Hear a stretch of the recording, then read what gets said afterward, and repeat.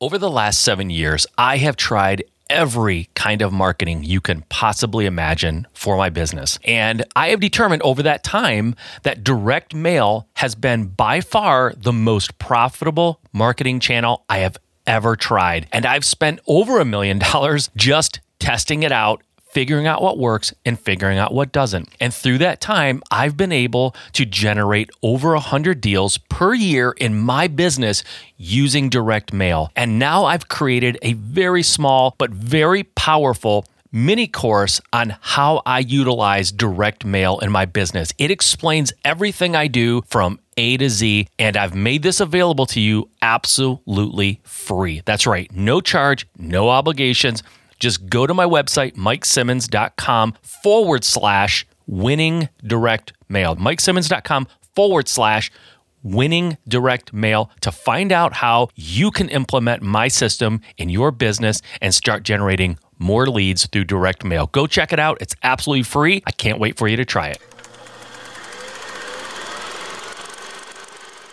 First of all, I believe in start where you're at, right? Mm-hmm. I have students who have budgets of 200,000 and others who have budgets of 2.2 million. Well, if you have a budget of 2.2 million, let's explore some things, right? Mm-hmm. You're listening to the Just Start Real Estate Podcast. If you're serious about your real estate investing business and need real answers, you are in the right place. And now, your host, Mike Simmons.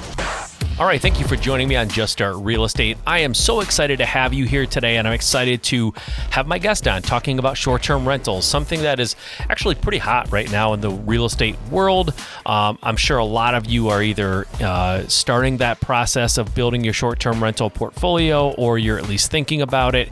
If you're not, maybe you should be. It's not to, I don't like telling people to chase shiny objects, but I don't think this is a shiny object. I think it's a legitimate avenue for really great revenue in the real estate world. So it's something you should at least be thinking about or be aware of. And Rachel's a great person to bring that to the show. She really is successful in that area.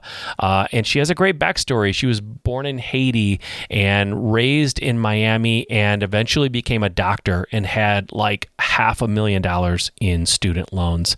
And so she was trying to figure out how to pay that off and was working her butt off. And then she found Airbnb, short-term rentals specifically, and it became a game changer for her. And she actually announced on the show that she just retired from being a doctor. So that's new. And short-term rentals allowed her to pay off her debt and retire from being a doctor. So you can imagine how successful she is in this. And she's only started just a few years ago. It wasn't like she's been doing this for a decade.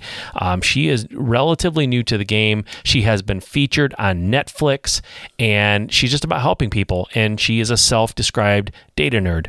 Which means she had a lot of info to drop on us, and she did. It was a fun episode, guys. I think you're going to like this one, and I really think if you're at all interested in short-term rentals on any level, this is the episode for you. You need to pay attention. And so I'm not going to waste any more time talking about it. I'm going to dive right into it. Here we go with Dr. Rachel Gainsborough. All right, Rachel, thank you for being on the show. I'm excited to talk to you. Oh, Mike, thank you so much for having me. What an honor. I so appreciate the content that you're putting out here to this community. And I cannot tell you how excited I'm here to be with you today. Oh, that's awesome. Thanks. Good. I feel the same way. I'm really excited. Having a podcast like this and having done it so long and talked to so many people, I'm to the point now where I sort of cherry pick who I interview based sometimes off of my particular personal interest in what I'm interested in at the moment. And I think it does two things. It scratches my itch and it gets some information into my head that I want, but also I think it makes for a better interview when I am just genuinely interested and want to talk about the subject matter. So this is definitely one of those things. And I'm excited to have you here, like I said, and you are an absolute expert in the area. And I just can't wait to talk about short-term rentals. This is going to be fun. Oh, yeah. And who doesn't love short-term rentals, right? Right? Exactly. I know. It's like the whole world does, it seems like right now. So it's going to be a blast.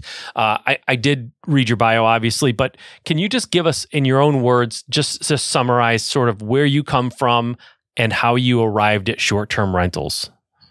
Yeah, absolutely. So I am a data nerd. I love numbers. Numbers are my jam, but financial literacy was not a part of that equation early on. Learned some hard lessons after graduate school, went on, got my doctorate, all the bells and whistles, but that crushing debt was painful. Once I got rid of it, though, I decided, you know what? My husband and I, we were looking to get into real estate. We turned all the stones, multifamily syndications, long-term rentals, industrial, commercial, we turned all the stones. But when we found short-term rentals, we looked at it again and again and again. And I kid you not, those numbers, you can't unsee those numbers. Yeah. And that's really what got us into short-term rental investing. Totally. All right. So I'll just give you because I told you before we went live here that you were going to be a little bit of a therapist for me. And this is an embarrassing admission for me when you're on a show called Just Start Real Estate, right? The assumption here is that the host just goes, right? There's no hesitation. And that's typically how I operate. I'm an all gas, no break kind of a guy. But late last year, I have daughters that are adults now. Late last year, one of my daughters came to me and said, "Dad, I want to start investing in short-term rentals. I'm interested. Would you be interested in helping me with that?" And I said, "You know what? I've sort of had this in the back of my brain that I want to get into that world. I've got a lot going on, but I'll tell you what, why don't we do this? Why don't we partner and do it as a father-daughter thing? That would be really great and give me a lot more, satisfaction than just doing it for myself." And she's like, "Great." So we had a meeting to decide division of labor. How are we going to do this so we're not being redundant and there's nothing missed? And we got this all worked out. And as it turned out, one of my jobs in this new business was to locate and acquire the properties. And we decided this in January.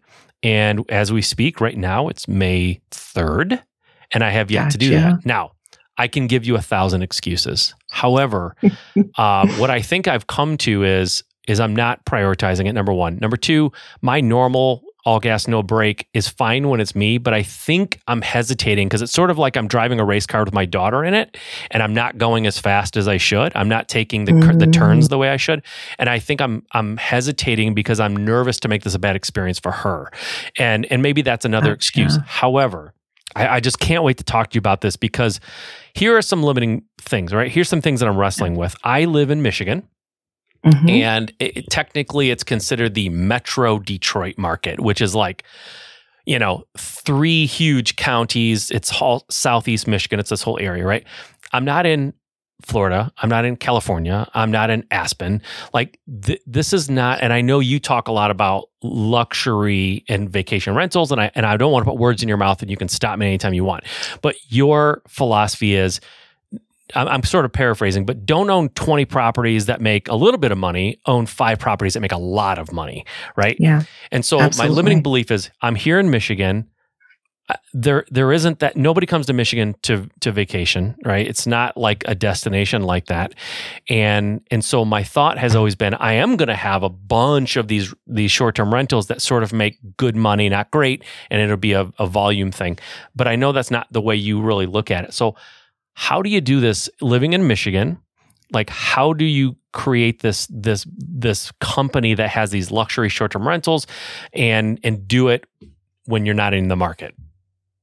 Ooh, I love this question. And this is totally my wheelhouse. So I will tell you a good portion of my portfolio is within communities where we do see travelers, not necessarily for vacation purposes, but primarily for business purposes. So if I'm in suburbia of Georgia, well, who's coming to the suburban areas of Georgia? And I'm not talking about big city Atlanta, right? So you would imagine the use cases for short-term rentals. So there are over 70 use cases for short-term rentals. I will tell you in this particular market, My primary guest avatar are individuals whose homes they're displaced from due to some type of a disaster. Say they needed temporary housing because their home caught on fire, because there's a flood. You're in real estate, Mike. You know that the repairs and renovations, it's not going to be 2 weeks. It's not going to be a month. It may be 6 months to a year.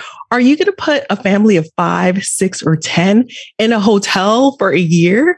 So where do they go? Well, I house them.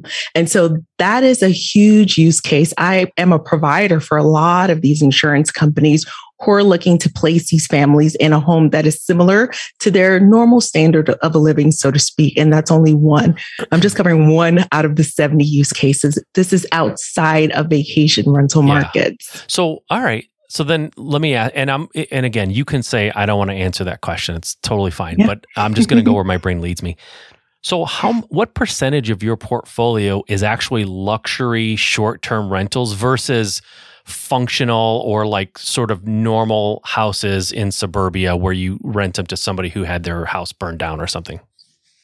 I love that question. And so I think I'm going to kind of backtrack it a little bit. So let's define what luxury is in terms of modern luxury. Okay. So these are homes that I set up with a modern luxury experience. I was not, the smart girl in the room expecting to be hosting a number of insurance clients or insurance guests. I was actually intending to host, I don't know if you know, Georgia's called Yollywood or Hollywood of the South now, executives and actors. And that's really what these homes were set up for. Okay. So those were the avatars that I was targeting. I do host some of them as well, but these insurance guests, they take up the majority of the calendar because it takes that long for these properties to get renovated. So here's the difference between modern luxury and traditional luxury. Traditional luxury is, say, a home that may have the golden toilets, the golden, doorknobs. Yeah. That is not really what the modern luxury traveler is looking for. Okay. Modern luxury travelers are really looking for an experience. It gives them an opportunity to really live like a local. They want a unique experience. They want to stay in a space where there's convenience. And I like to call it like my 3 C's: convenience, connection. And I forget the other C, obviously, because I'm nervous.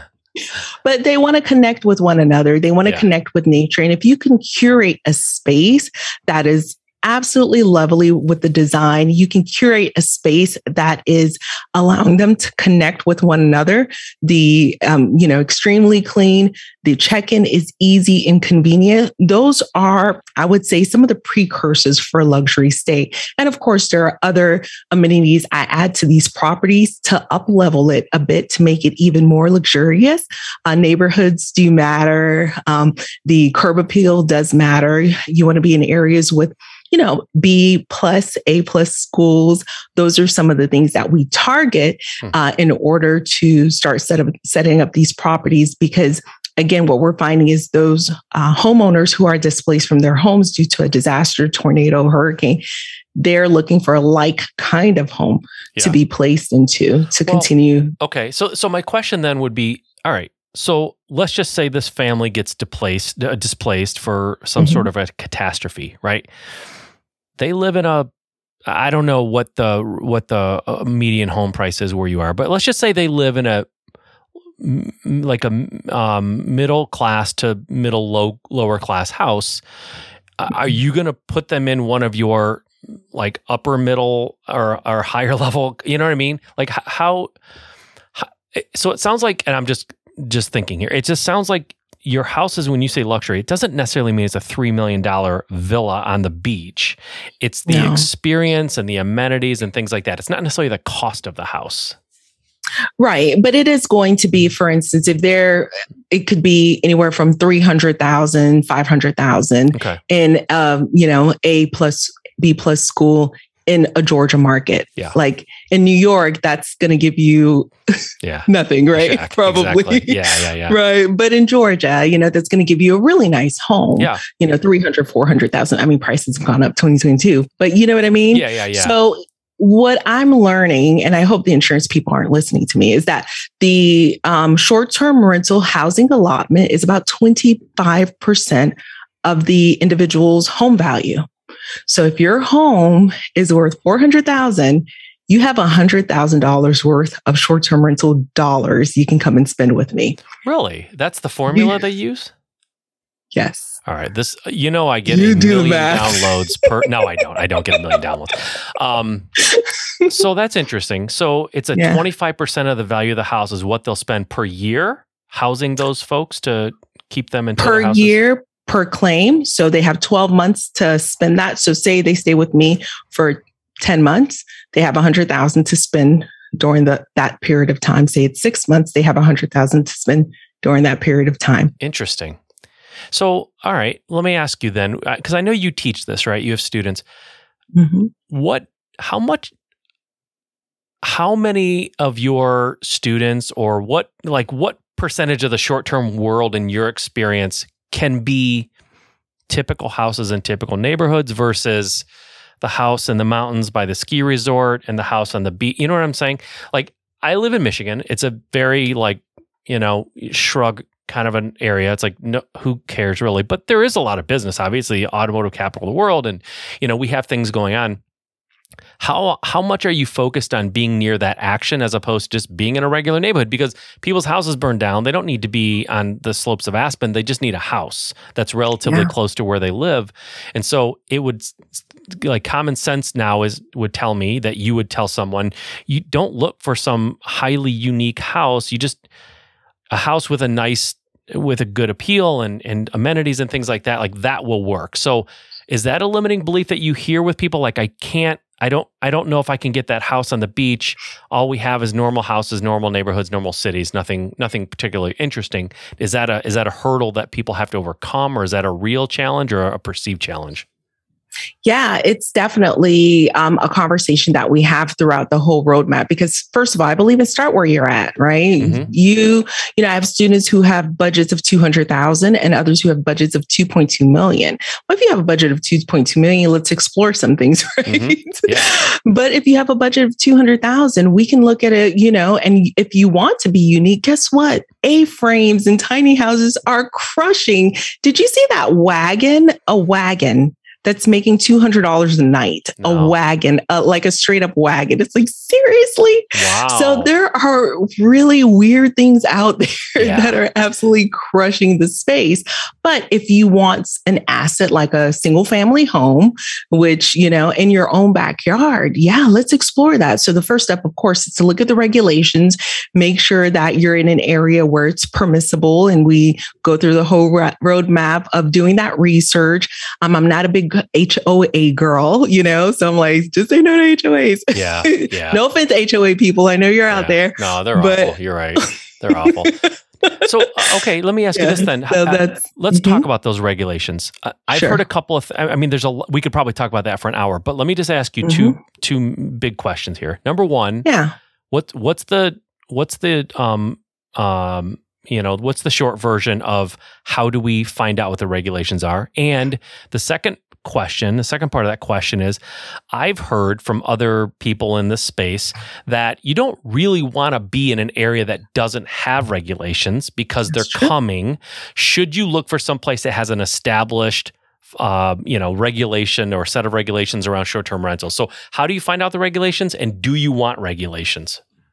Yeah. So yes and yes. So how we find it out is you can actually do a Google search and you look specifically for short-term rental ordinance. That's your keyword, ordinance of, and Detroit, Michigan, for instance. Yep. And what you're looking for is a government type of site, municipality code. You're not looking at for the razzmatazz, Airbnb shootouts or anything crazy like that. You're looking for the actual municipality codes. And what you want to understand is regulations come in so many shapes and sizes. It's going to depend on the zone for that particular property. In some townships, it's going to depend on maybe getting a permit, which is not very difficult to do in many places. And I'm all for it. I'm definitely interested in something like that. Yeah. So there's commercial versus residential. You need to understand the zone that property is located in. But even before looking at regulations, I know we said it again, but I'm going to belabor it, HOAs, they trump any regulations, right? Yeah. And so the only way you will find this girl in an HOA community, I have two caveats, is if it's a resort community and the dollars that I'm spending on a monthly basis for HOA is going towards like fancy swimming pool and boat slip and all of that stuff. And we do have those types of properties as well in the vacation rental markets. That needs to be the purpose of my HOA dollars, not necessarily people just sitting around talking. That's caveat number one. Caveat number two is I want more than 50% of the properties owned in that location to be short-term rentals. Otherwise, I'm not interested because I'm not getting outvoted. Yeah. So those are my two caveats. I love but that. HOAs will trump any regulations from city, county, state. So be sure to avoid it at all costs if you're not in a resort community and if more than 50% of the properties are not HOA. So if you look up short-term rental ordinance of such and such city, such and such county, you're looking for the MuniCode or municipality code. Read through that bad boy and understand where the property that you're interested in will land. The second thing is, if it is not clear to you, give your county clerk's office a call. Say, hey, I'm Mike. I would like to know the short-term rental ordinance for such and such a city, such and such a county. And then they should be able to lead you along. And if they say, well, there's nothing, ask them, what is there in draft, right? You want to know what's in the draft phases because they're about to vote on something most likely. That makes sense. Let me ask you this, because again, I when I look at your website and all your stuff, there's a lot of the word luxury in the language, a lot, right? Yes. So do you have, and I don't want to dumb this down to something that you don't actually do, but I want to just kind of talk about this philosophically. Do you have either a profit threshold per property or some sort of a percentage of the cost of the house, some ROI? What makes you use the word luxury? What does that mean other than the amenities maybe are great? But you also talk about not having a ton of properties, have a bunch or a few that make a lot of money. So what's your criteria for saying yes to a property and using it as a short-term rental? Yeah. So if we wanted to define luxury from just a nightly rate perspective, let me just give you a little bit of perspective there, and then I'll give you some of my criteria.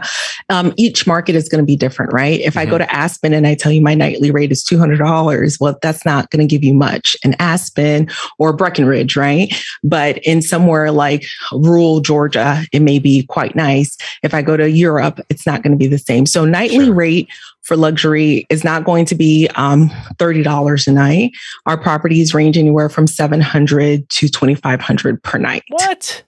Seriously? Okay. Well, let me ask you this then. What is the range of cost of your properties, if you don't mind my asking? The range of costs, our purchase price now, we purchased the vast majority from 2019 to 21. Okay. We went under contract here in 22. The purchase price was $175K to $462K. Up until end of last year, we did secure one for 1.3, a 16 bedroom for 1.3 million in the Poconos. Okay. So your 400 and whatever you said, $1,000 property, what would you expect that to make per night? Is that in the $2,500 range or is that somewhere? About $1,800 to $2,500, depending on the peak seasons. Really? Yeah. Okay. What state are we talking? Are we in Georgia right now? Are we talking about Georgia or some other state? This is in Georgia. There was one that's $380 in the Poconos of Pennsylvania, where we get travelers from Connecticut, New York, Pennsylvania. So how many mountain indoor pool? Wow. So how much renovation are you doing to properties typically when you buy them? Are you buying houses that need a lot of work and getting them at a discount, or are you buying them retail? How's that look? I only purchased one that needed about $80,000 worth of work. Okay. So the rest needs something. I put on a roof on one and removed carpet, so about $30K to $40K, no more than that. Okay. How are you finding properties typically? What's your go-to methods for finding properties? Believe it or not, the MLS. I was hoping you'd say that, honestly. You know, it's always the worst when they say, oh, I've got this guy and he exclusively sends me. It's like, that doesn't help me, right? So you are finding properties in 2022 on the MLS that make sense. They pencil out for profitability wise and ROI. Okay. They do, because again, I'm now looking for a little bit of bigger and better. So it's still making sense for me because I feel as though I'm a little bit more niche. I know how to handle these larger homes. A lot of my competition are a little bit intimidated by these homes, but this is my blue ocean, right? This is where I swim. This is my playground. Yeah, let's talk about that, the blue ocean. I know you mentioned that. What do you mean by, I know what blue ocean means and probably a lot of people do, but for the people who don't, explain to them what that means in terms of short-term rentals. In terms of short-term rentals, you're going to encounter a lot of different strategies, whether it's co-hosting, arbitrage, purchasing and owning. So the lease to lease method is one that a lot of people are talking about. It's hot. You know, you go into an apartment or you lease from a landlord and then you lease it back out.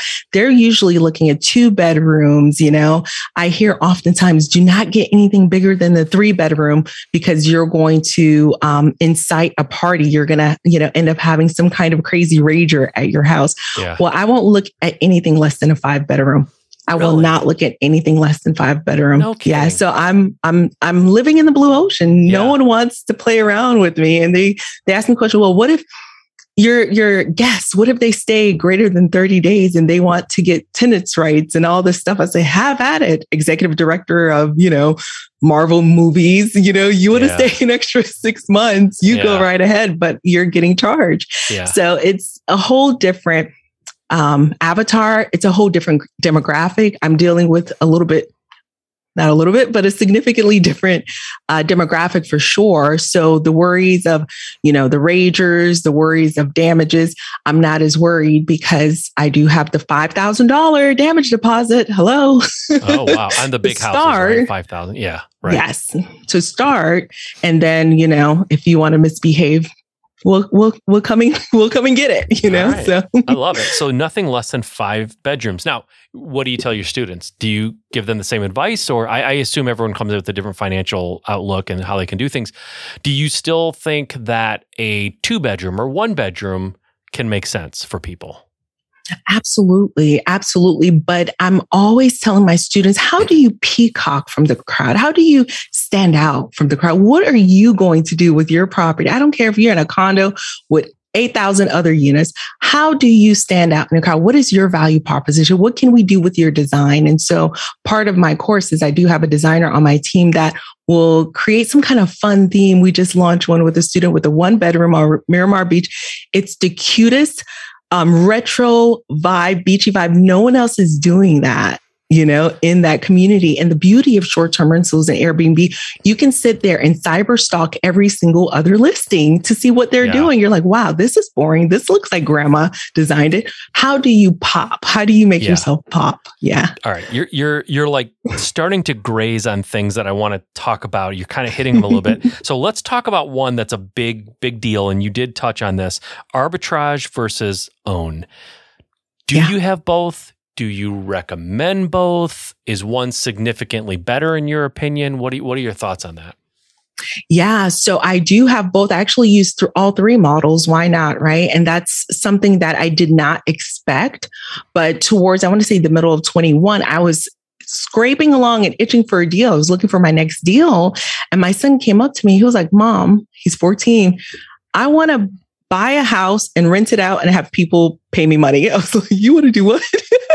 So this is him just listening to me and my husband just go back and forth about it. And so he found arbitrage somehow and he wanted to do a deal. And so he has 3 arbitrage 2 bedrooms that I helped him set up. This 14-year-old has done it and I haven't done it yet. Now I really feel challenged. Come on, Mike. All right. So you said there's 3 models. Arbitrage, own. What's the third?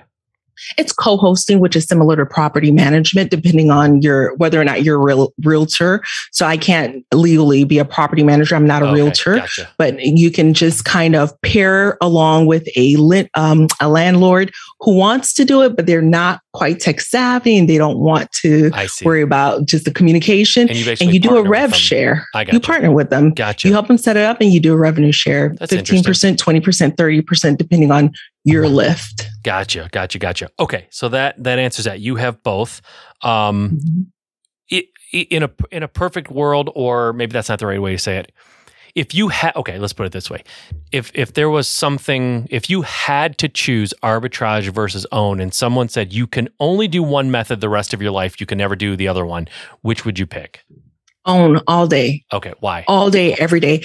I have control over my assets. I'm a buy and hold girl. Okay. I have control. But say you're looking to scrape up a 20% down payment on a $500,000, $600,000, $700,000 home and you don't quite have it. Arbitrage is such a powerful cash flow play. Yeah. The cash flow is there if you're able to find, a single family home that is rented like right at market. I'm not trying to pay a premium for rents. I would definitely be open to arbitraging if the market rent, was reasonable so that I can have some margin. But everything that I make in arbitrage, everything that I make in co-hosting is going towards more revenue to own. It's all about owning for me. Gotcha. That makes sense. What's the biggest challenge that you have found with the arbitrage model when it comes to, and I'm doing air quotes, convincing the homeowner to let you do this? How transparent are you about what you're going to do? And what are the objections that they have most often, and how do you overcome those? Let me speak from the perspective of my mentees and my students, because I'm thankfully at a point where they come to me. Once you start to gain a reputation, I'm the luxury short-term rental girl. Landlords come to me to hand off their property. So I don't do any convincing at this point. Nice. Yeah. So, and I've never had to convince. If I want a property, I go in, I make myself known in my marketplace of what I can do, what I offer, and just being a part of RIAs, being a part of, associations where you're always dealing with landlords and you yourself, you're a landlord. It puts you in a different light, and you tend to have a bit of a swagger, because I'm at the point in my life is I'm not going to do anything I don't enjoy. And so that's where I'm at. Good. But what the biggest struggle that I've seen is when, my mentee, they go in and they're trying to convince, because here's the deal. As the tenant, you are the absolute best tenant that a landlord could ever wish for, because you're going to pay on time, right? By the 28th or the 29th, you're going to pay early. That's what I tell my students. You're going to pay early. You're going to have that property showroom ready. At all times. Otherwise, you're not in business. And so expressing to the landlord, first of all, you don't go in there saying, hey, I'm trying to run an Airbnb. What do they know about Airbnb? All the bad stuff, right? Mm-hmm. That's all they know. So you go in, you let them know who you are. You drop your business name, have a business, have a little website, have a pamphlet, come in dress appropriately so that they know you're making a deal. And I do recommend meeting in person if you can. I know that, there's some back and forth with that with COVID, but meeting in person if you can and connecting with them eye to eye and let them know who it is that you serve. Right. Yep. And then speak to their pain points. I serve travelers coming into the area to work at and name drop the hospital. If you have those connections, Piedmont Hospital, I know such and such charge nurse. She oftentimes is looking for assistance. So I do house nurses in the area, or I work with Allstate Insurance whenever there's a family who's in need. I help to house those families. Did you remember the fire across the street? Yeah, that family, we helped them. Start dropping use cases of individuals that you have served. Gotcha. Give them, paint that picture of who it is that you're serving, and then start speaking to their pain points. These are families. They want to know that their place is going to be taken care of. Right. And it's not going to be trashed. And they want to know they're going to get paid on time for the most part. And of course, insurance. Make sure that you have the insurance in place. Totally. I love that. That's awesome. You mentioned condos a couple of times. Is that a viable option? Having just a condo in a huge condo, a lot of condos look like apartments, right? But they're condos. Yeah. Like, I've heard of people saying, hey, I've got like 5 or 8 units in this 100, unit condo area. Does that make sense? Do you advise people to do that? Do you steer them away from this, like basically this space inside of this great big building that sort of doesn't feel awesome maybe to everybody? It feels a little bit like an apartment. Is that a viable option for short-term rentals? You know what? I would not buy a condo personally, because one of the things that I like to offer from a luxury perspective is the uniqueness of my experience. Mm-hmm. And if I'm competing against 300-400 other units that are they're sharing these same 4 walls, well, how unique can I really be, right? Sure. Yeah. It's not going to be easy to be that unique. Yep. But in this current economy, I have a student that just purchased the cutest little condo that is pretty much beachfront. I mean, with views like that, so what is the value proposition? I have to see something like that. That right there was definitely something that I said, yeah, this could be something great. And as soon as it got listed, it was bing, bing, bing, bing, bing, booked. And so they're catering to couples, young couples. They just had their first baby, and it's just the cutest. We call it, they named it Flirty Flamingo, just the cutest condo with That's awesome. Most beautiful rug with the flamingo on it. Just, so when you have something like that, yes. However, here's what I've seen. And here's a cautionary tale for those who are taking down 5 to 10 apartment units. And I see this all the time. This really makes me cringe, because I have students who come to me with these situations where the monthly rent is $2,200, $2,500 a month. Okay. Mm-hmm. In these big cities, I know they're near a stadium, but there's a horrible race to the bottom with these, because say someone panics within that apartment building and they drop their price to $50, $60 a night. Well, how can you justify $200, $250 a night when there's so much in between there, that it makes it difficult. And so my biggest concern is, are you going to be able to make your rent? Are you going to be able to make your, bills if you're going to be competing with those who may be panic basses, is what my husband called me something. Don't be a panic bass. And they drop their price so low because they don't have the bookings. And if you don't have bookings, there are 18 other levers you can pull. Don't just start dropping your prices, but that takes work, and that takes paying attention to your listing and paying attention to your guest needs. Absolutely. Okay. A couple of quick things I want to hit before we end here, because I think it would be a huge miss if I didn't. Number one, what is okay, so when people are looking at a property and they say, okay, here's a property in a town, I think I can make this a unique experience. It's a cute little house, great curb appeal. But I want to do my due diligence to see, will this make sense from a dollars and cents, right? Does it look like a good business opportunity? And I don't want to lead you too much, but what software, what services, where do you go to find reliable information about what's the vacancy rate you can expect? What is the cost per night that you can charge? Do you go to multiple places? Do you have one go-to place? How do you vet these properties financially? I'm so glad you asked that question, Mike. And you know what? It ties back with something I wanted to mention a little bit earlier. I didn't get a chance to mention it. So when you ask who wants to go to Michigan, right? So I have 5 industries that I really believe in when you're looking in a suburban market and you don't know if anyone wants to go to that market. If your property is within 30 minutes from an airport, a university, a hotel, a hospital, or some kind of major industry, you have an opportunity for a short-term rental, okay? Because these are places that individuals are coming to stay on a temporary basis. Say there's a military base, that's another one, right? There's, like I said, Yollywood, Hollywood of the South. There's the Tesla plant or some, machine plant. Those are places that people are often traveling to, and they need temporary housing. So with that being said, a metric that I'm always looking at is an occupancy rate metric. And I utilize a tool called AirDNA. And if you do a Google search for the AirDNA Rentalizer, you can put in the address, the number of bedrooms of a property. Just pick a property from Zillow or Realtor.com. The number of bathrooms, and my rule of thumb is 3 to 4 guests per bathroom. So the number of bathrooms and then the guest count. Once you put that in, you will get some numbers. It will spew out some numbers, the annual revenue, the average daily rate. I do not care about any of those numbers because I demand my own pricing based on what I add to a property. What I care about is the occupancy rate, occupancy rate. And I want that to be 50% or higher. Okay. If it is 49%, I can still make do. But if it's 30%, absolutely no, we are not. That is called a high risk investment. We are not going into this market because it tells me that no one's coming to this area. Barely anyone's coming to this area.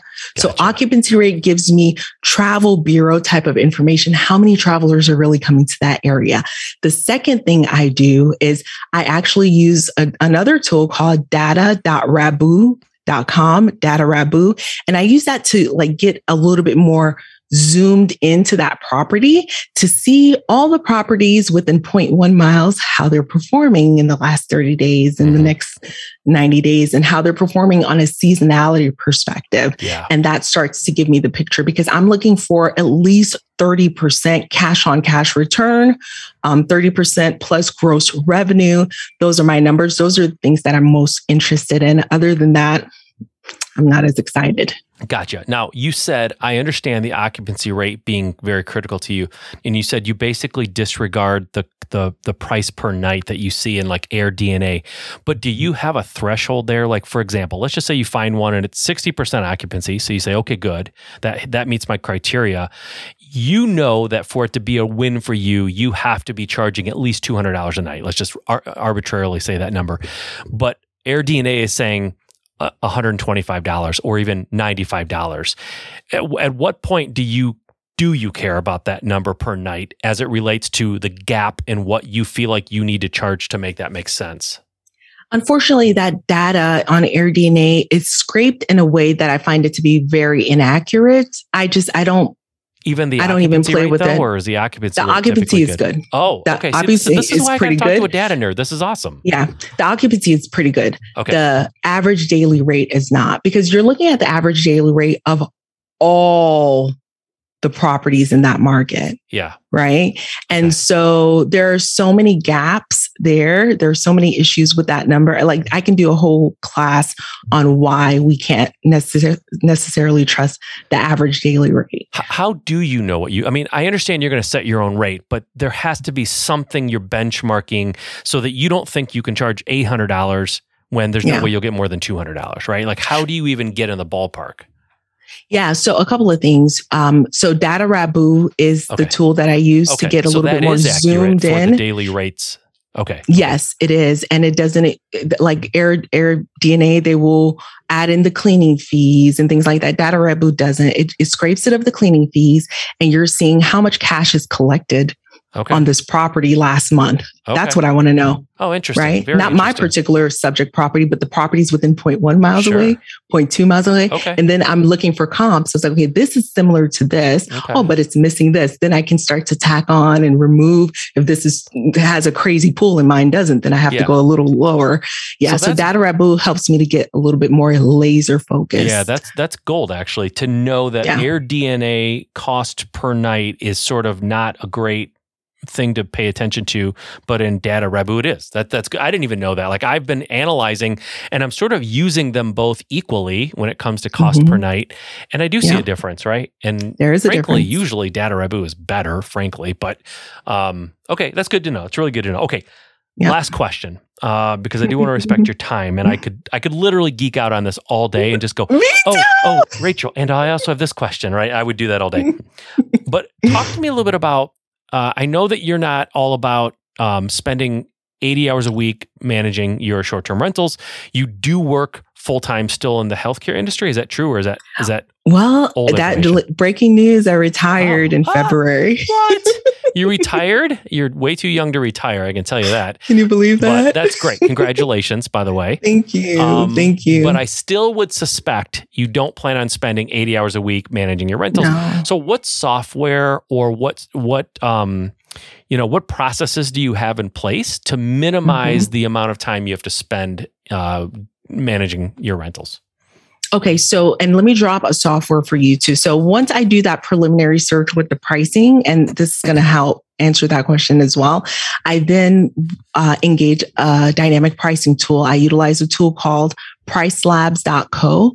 That's my dynamic pricing tool. So it prices my property on a day-to-day basis based on occupancy of other short-term rentals, occupancy of hotels, it kind of events that are happening in the area that I may not have caught. So it'll price it for me on a day-to-day basis. So I utilize that tool and I just love that tool. You do have to train it. It uses AI, but I absolutely love it. And I do tweak it and I look at it from time to time. I do put in my floor pricing, but I leave my ceiling wide open. Gotcha. So you can stop it from going too low. And so that's really important because pricing your property appropriately. If you do need to come down a little bit, because there's vacancy, and the goal is not to be 100% occupied. My goal is never to be 100% occupied. And that's where I am also the blue ocean. My goal is to be around 65 to 70% occupied. That's where I make my most money. When I'm 80% occupied, I start to lose money because my product diminishes. So I need that time to do my deep cleans, my pressure washing, and to just keep the business going. So contrary to long-term rental, where we're going to be 100% occupied, zero vacancy, I want my 30% vacancy. I'm good to go there. That makes sense. And so that's a big difference. So I use the dynamic pricing tool. I use something called a channel manager. And what that does is it keeps my calendar, Airbnb and VRBO. I utilize both Airbnb and VRBO. It deconflicts my calendar. So if someone books on Airbnb for May the 4th, no one can book on VRBO on May the 4th. It will go into the VRBO calendar and block it off. So it deconflicts my calendar. What's it called again? And a channel manager. Are you saying like use a channel manager, or that's the name, a channel manager? A channel manager is the umbrella name. The different products are Guesty, Hospitable, and there are others. Okay. I gotcha. Okay. So a channel manager, you're saying literally use one, but it's not called channel manager. That's just an umbrella. That's name. a category. Yeah. I gotcha. Yeah. Okay. Cool. Yeah. So that's another piece of software that I use. Other software, of course, are your remote lock, like your keyless entry. You need someone to change that all the time, where there's a way to do it remotely through the platforms so that each guest will get their own unique code. So this is all hours and hours of work you would be doing manually. Yeah. That there's software to help with that as well. Gotcha. Your noise monitoring software. Yep. You want to have that in certain properties to make sure that there's not a crazy disturbance. Someone didn't invite 27 cousins over and they're throwing a rager, so there's a threshold. They'll get an app alert. And of course, your exterior cameras, your exterior ring camera, those are all a part of it. And so that's important in terms of the software stack that I used. That's your basic software stack. You definitely want to have that in place. And as far as individuals helping you, your cleaning team will make or break your business. Okay. Not get it twisted. Go ahead. Yeah. I've heard that, and you're absolutely right. And that's something that I was failed to mention that I wanted to talk about. Quickly, what is your down and dirty, like, top tips for finding a good cleaning team? It depends on the market. And so if you're going to be in a rural market, a market that's very difficult to find skilled labor, right now we're in a time where skilled labor is very difficult. You're going to really have to depend on word of mouth. And I'm going to spill the tea for you, Mike, because I know you're always giving value. So what I've actually done is I go into a market and I reach out to the top listings from individuals. So say I see a profile and it's such and such company. I'm not messing with them, but I see Mike, hosted by Mike. And then I look at your reviews and your cleaning reviews look great. Say, hey, Mike, my name is Rachel. I'm new to the area. And I make friends with you. And then I get your cleaning person.